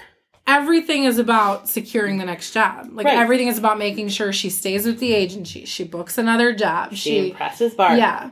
And that's what she says. She says, plus, we need to book something so she keeps sending you out. Right. And then she kind of bribes her and she says, look, we can get ice cream afterward if you do a good job. And she says, we've got that coupon that Sister So-and-so gave out in, Bible class at church Sunday.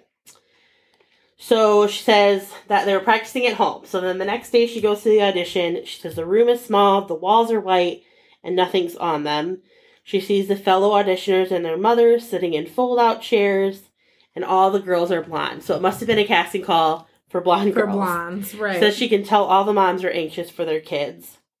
The casting person comes out to get her, and she says her mouth is really dry before auditions. She says, I think it's because of the sugar-free Red Bulls Mom has me drink before comedy auditions, because she says, I don't have comedy energy otherwise. Which begs the question of, is that safe? I mean, I'm not... Oh, I wasn't going to go there. I mean, who knows? I wasn't going to go there. The only time I've ever had Red Bull is with vodka. And I feel like it begs the question to me of like, so mom gives kid sugar-free Red Bull to boost her energy. But if it's sugar-free, is it still an energy drink? Oh, I mean, yeah. Do you know what I mean? It has caffeine, I'm sure. Hypes them up. Maybe that's... I don't know. I'm not big into Do you see energy. what I'm saying? I'm not big into the energy drinks, and God knows I've eaten stuff, or my parents have let me eat stuff that was unhealthy, but it's just weird to me, like, that the mom's, like, basically, like, here, drink one of these before you go, because right. You need that energy. You need to have right. that comedic energy that basically you lack otherwise.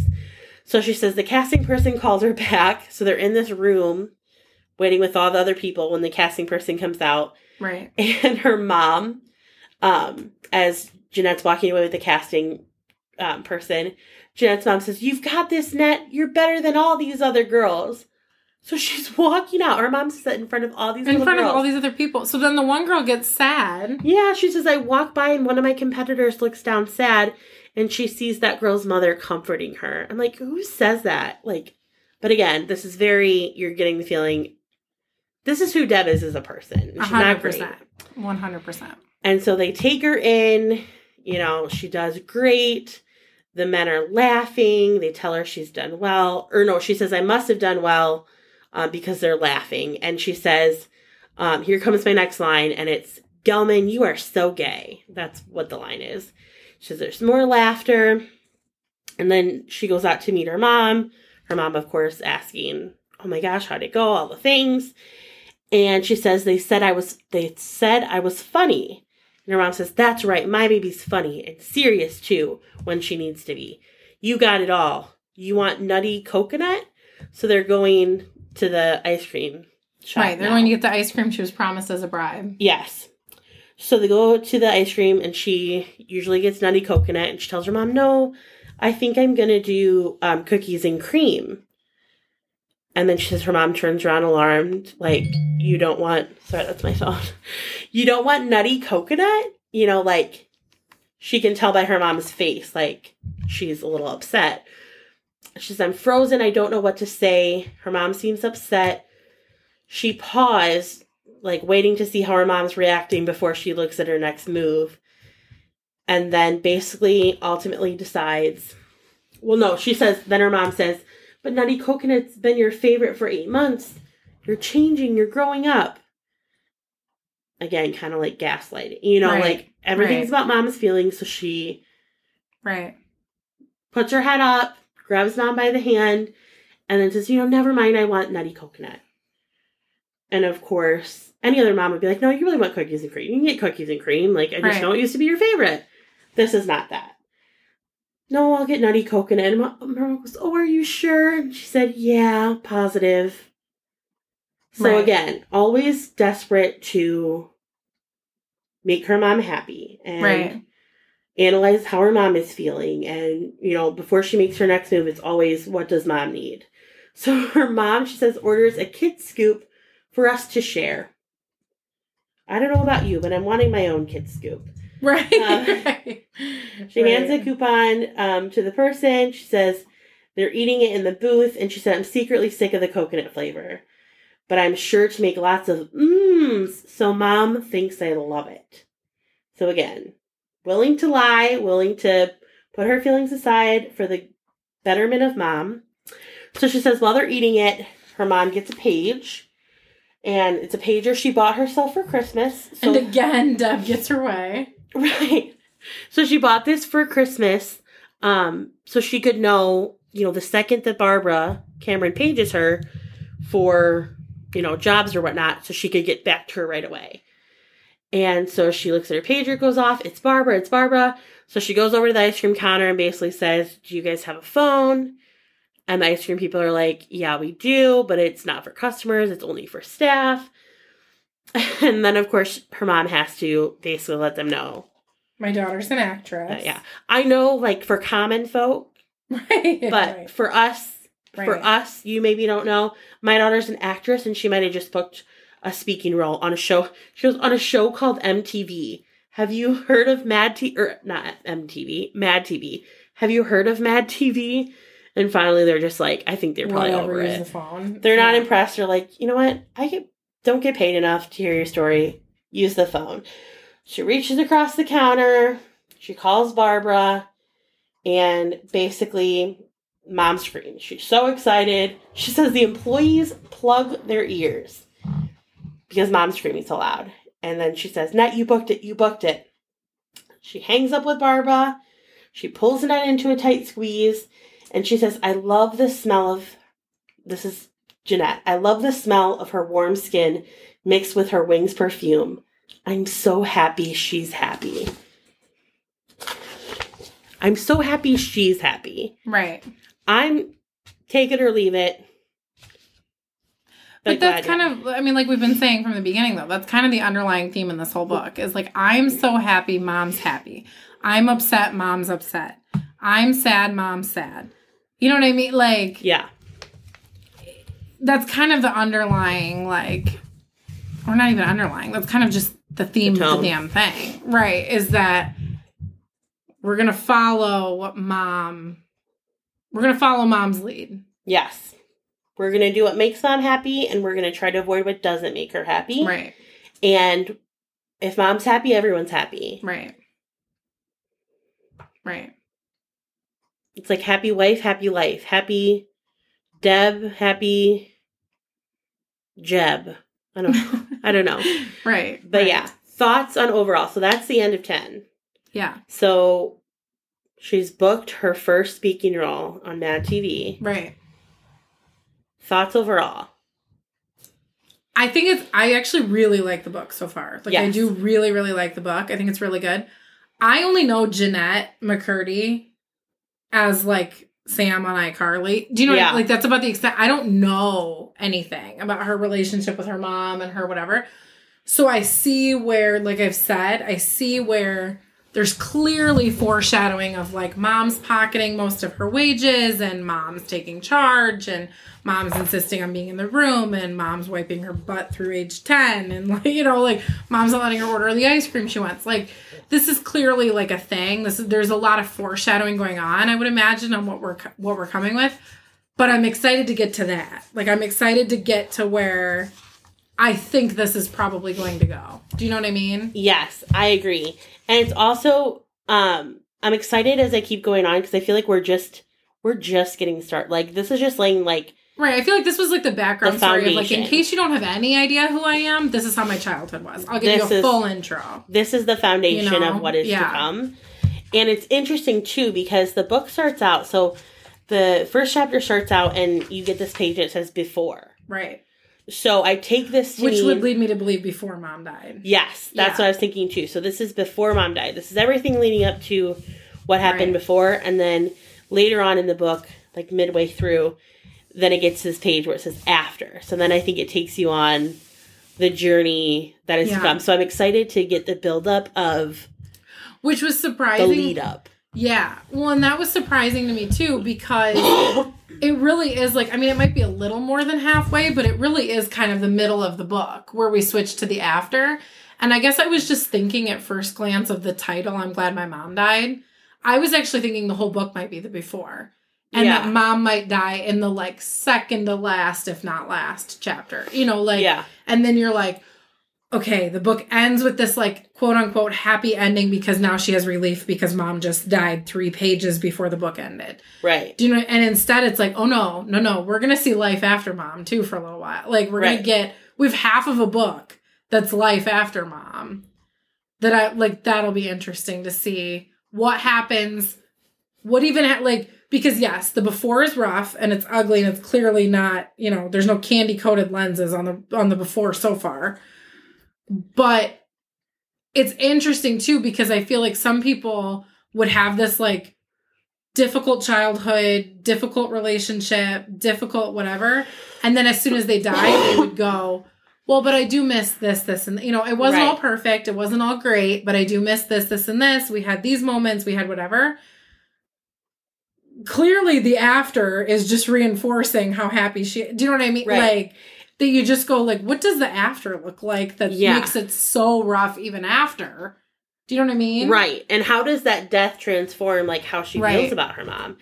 Because, like, right now, even in that prologue, when she's saying, like, my mom's on her deathbed, I'm thinking of, like, you know, the most exciting thing my mom could hear to wake her up is that I've lost weight. Right. And I'm now at that goal weight she had for me of 89 pounds. So, she almost seems like she loves her mom. Yeah, you see that, like she's going to be happy about that. So I'm interested to see where that transitions into from, I need to make mom happy. I worry about mom. I need, like, mom's my priority. She's my best friend, and I need to be that adult for her. Like, almost be a caregiver to mom in a lot of ways. Right. Emotionally, at least. And where that transforms into, quite literally, I'm glad my mom died. Like, how do we get from A to B? And that's gonna, I'm excited. The other part of this, too, that I'm excited about is that I hope we get to see more We get to see. It's a book, not a show. I hope we get to hear more of the brothers. Yes. Because are the brothers also glad mom died? Like, again, I only know her as Sam on iCarly. I don't really... And I know that she quit acting and she said she'll never go back to acting. That's about the extent of what I know. Is she still on good terms with these brothers? Would these brothers sit here and say, I'm also glad mom died? Right. Or... Because there's always going to be one, right? Like this Dustin and Scotty or whatever. You know, like Marcus clearly got bullied into being an actor too. Right. You know, but like this Scotty and this Dustin... Maybe they had a great relationship with mom and they were her baby. That, you know, like... Because they didn't have that same Do experience. they all... Like, how did the brothers feel about the book? Yeah. Do you know what I mean? Like, these are things that, like, I hope we see more of, like, where were the brothers through their perspective, too. You know what I mean? Like... It is so... You know, because every perspective is different. Right. Like, we could be in the same... Right. Thunderstorm, right? And I'm like, it was the worst thing of my life. I was scared to death. There was a tornado. Right. It was awful. Things were flying everywhere. Right. And you might be in that same storm and you're like, it was like probably one of the best ones I've seen. I've seen 10 times worse. So it's all about that perspective and knowing that her perspective might be different from the other brothers. So I think that's an interesting point too of like, did they have that same relationship? Right. That same kind of responsibility that she feels now to kind of care for her mother and watch out and... Well, and I think naturally in a situation where you have 3 older brothers and then the last is a girl, the only girl, I think it doesn't surprise me that she has that relationship with her mom. I mean, mothers and daughters is good and bad and ugly and everything in between. Do you know what I mean? Like, and especially when it's a one-on-one, when there were 3 boys and then you have 1 girl and you always wanted to be an actress, but your parents wouldn't let you. It doesn't entirely shock me that mom would try to encourage her daughter to be an actress. Do you know what I mean? Can I say, it's kind of, we talked about this, you and I offline here, but we're talking about, like, how people always say, like, oh, I could have gone pro if I hadn't torn my ACL my senior year. Like, I feel like I get that vibe. You know, those people, the people that tore their ACL and feel like they were somehow disadvantaged due to circumstances beyond their control. In this case, her mom. Right. Her grandparents preventing her mom from doing it. And her marriage preventing her from really, you know, getting the best out of life, all these things. That now, because they couldn't have it, now they live vicariously through their child. And I'm so, like, I grew up playing sports as a kid, and there were so many parents like that, where you could just tell that the parent wanted it so much more than the child. Right. And you'd always feel so bad, because that pressure, like, my parents are not perfect. Nobody's parents are. Right. But I think back to my parents, it was all about, like, have fun, do your best, and if you make a commitment, stick with it. Right. You know, like, those were the 3 kind of tiers. And, like, if you had a bad game and, you know, oh, let's get ice cream, let's celebrate, it was fun to watch play.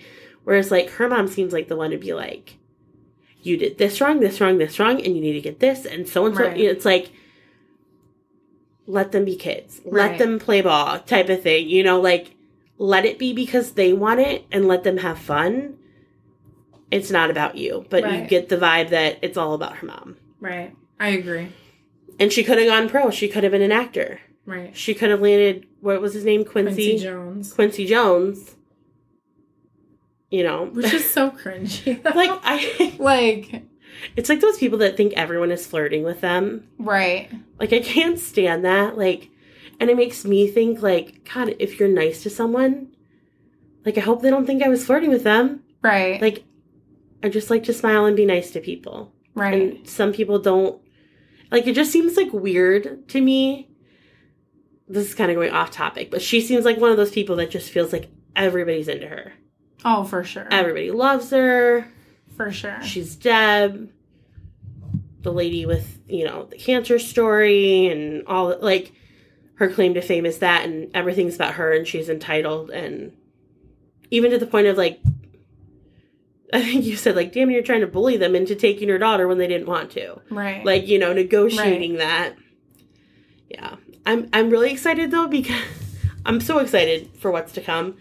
But just the picture on the book. Right. Here's the thing. Is that the real urn? I don't know. That's what I'd like to know. No, I don't think so. It's like a hot There's paper in it. Like paper shreds. Oh, okay. It's like a hot pink urn. And I'm like, is Mom really in the hot pink urn? That would be hilarious. It's not rude to say hilarious, but it looks like there's like paper shreds that you'd put in a gift bag in it. So yes. And I want to read some of the stuff on the back that just a couple of people said. Lena Dunham said, Jenette McCurdy is the queen of lemonade from lemons, using her trauma to weave a painfully funny story that also illuminates the commodification teenage girls in America. An important cultural document just as much as a searingly personal one. Someone else, Jenny Lawson from New York Times bestseller said, how can a book be so sad and also so funny? It's an art, and Jenette McCurdy has mastered it here. I'm Glad My Mom Died is hysterical and heartbreaking and fascinating all at the same time. So that's right on the book, but there's been so many great reviews. Like I said, I've known people that have read it. When I was mentioning that we're reading it for a book club on it, Unfiltered, a lot of people were saying, oh my gosh, it's so good. That's a good choice. So I'm really excited for what is to come. But now I am wondering, like, was that ever the urn? Just her face as she's just holding the urn nonchalantly, like it's just another Tuesday. Just kind of makes me laugh. So I'm seeing like mixed. I tried looking it up, and I'm seeing like mixed. A couple articles right off the bat on Google were saying that it was her mom's urn. Oh, really? And then this one from Entertainment Weekly says, Jenette McCurdy is finally ready to share her story. The former actress best known for playing Sam Puckett on the Nickelodeon series iCarly has written a memoir about her time as a child star titled I'm Glad My Mom Died that promises to be as hilarious as it is heartbreaking, and EW is exclusively revealing the cover below. McCurdy shares that the book cover had gone through many iterations before landing on the darkly comic final version. Confetti spilling out of an urn felt like a good way of capturing the humor and the tragedy, but I knew I didn't want to go as far as throwing the confetti or jumping in the air with a huge smile on my face or doing any other kind of body language facial expression that could be read as flippant, she says. Ultimately, I chose a facial expression that I think reads as sincere, a little pained, and a little hopeful. So, I don't know. There's like mixed. That would lead me to believe no, that she's just saying I grabbed a prop urn and filled it with confetti because I thought it would be funny and dark and whatever. But then I've seen a couple that are like, it's her mom's urn, so I'm not sure. Honestly, that's cool. So a hot pink urn. Either way, I just kind of laugh at the picture just because I think with the title, it's just so funny. Like, I just think that was a genius way to market it. But anywho, yeah, that is chapters 1 through 10 with Unfiltered. Thanks for coming along with us, guys. Please share with us. We'll put some things on the page throughout the week, just on our Instagram, asking questions to grab your thoughts and ideas, what takeaways you guys had. We would love to hear from you guys too, what you thought of chapters 1 through 10, what takeaways you had.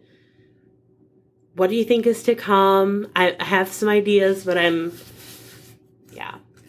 yeah. But anyway, guys, thank you so much. We're so excited to be having this book club. But again, please interact with us. Like I said, we'll have things on our social media, so be sure to let us know what you guys are thinking. But yeah, this is our first one, so we're kind of learning trial and error. So we hope you enjoyed it. Thanks for coming along this journey with us.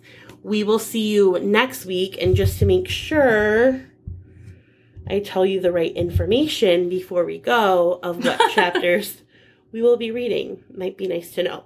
So the chapters, if you're new, just found us, we are reading I'm Glad My Mom Died by Jenette McCurdy. This is our first week. We have a total of 5 weeks that we're meeting. So this first week we covered chapters 1 through 10. Next Friday, February 10th, we'll be covering chapters 11 through 30. So we'll meet you right back here. Thanks, guys. Have a great weekend.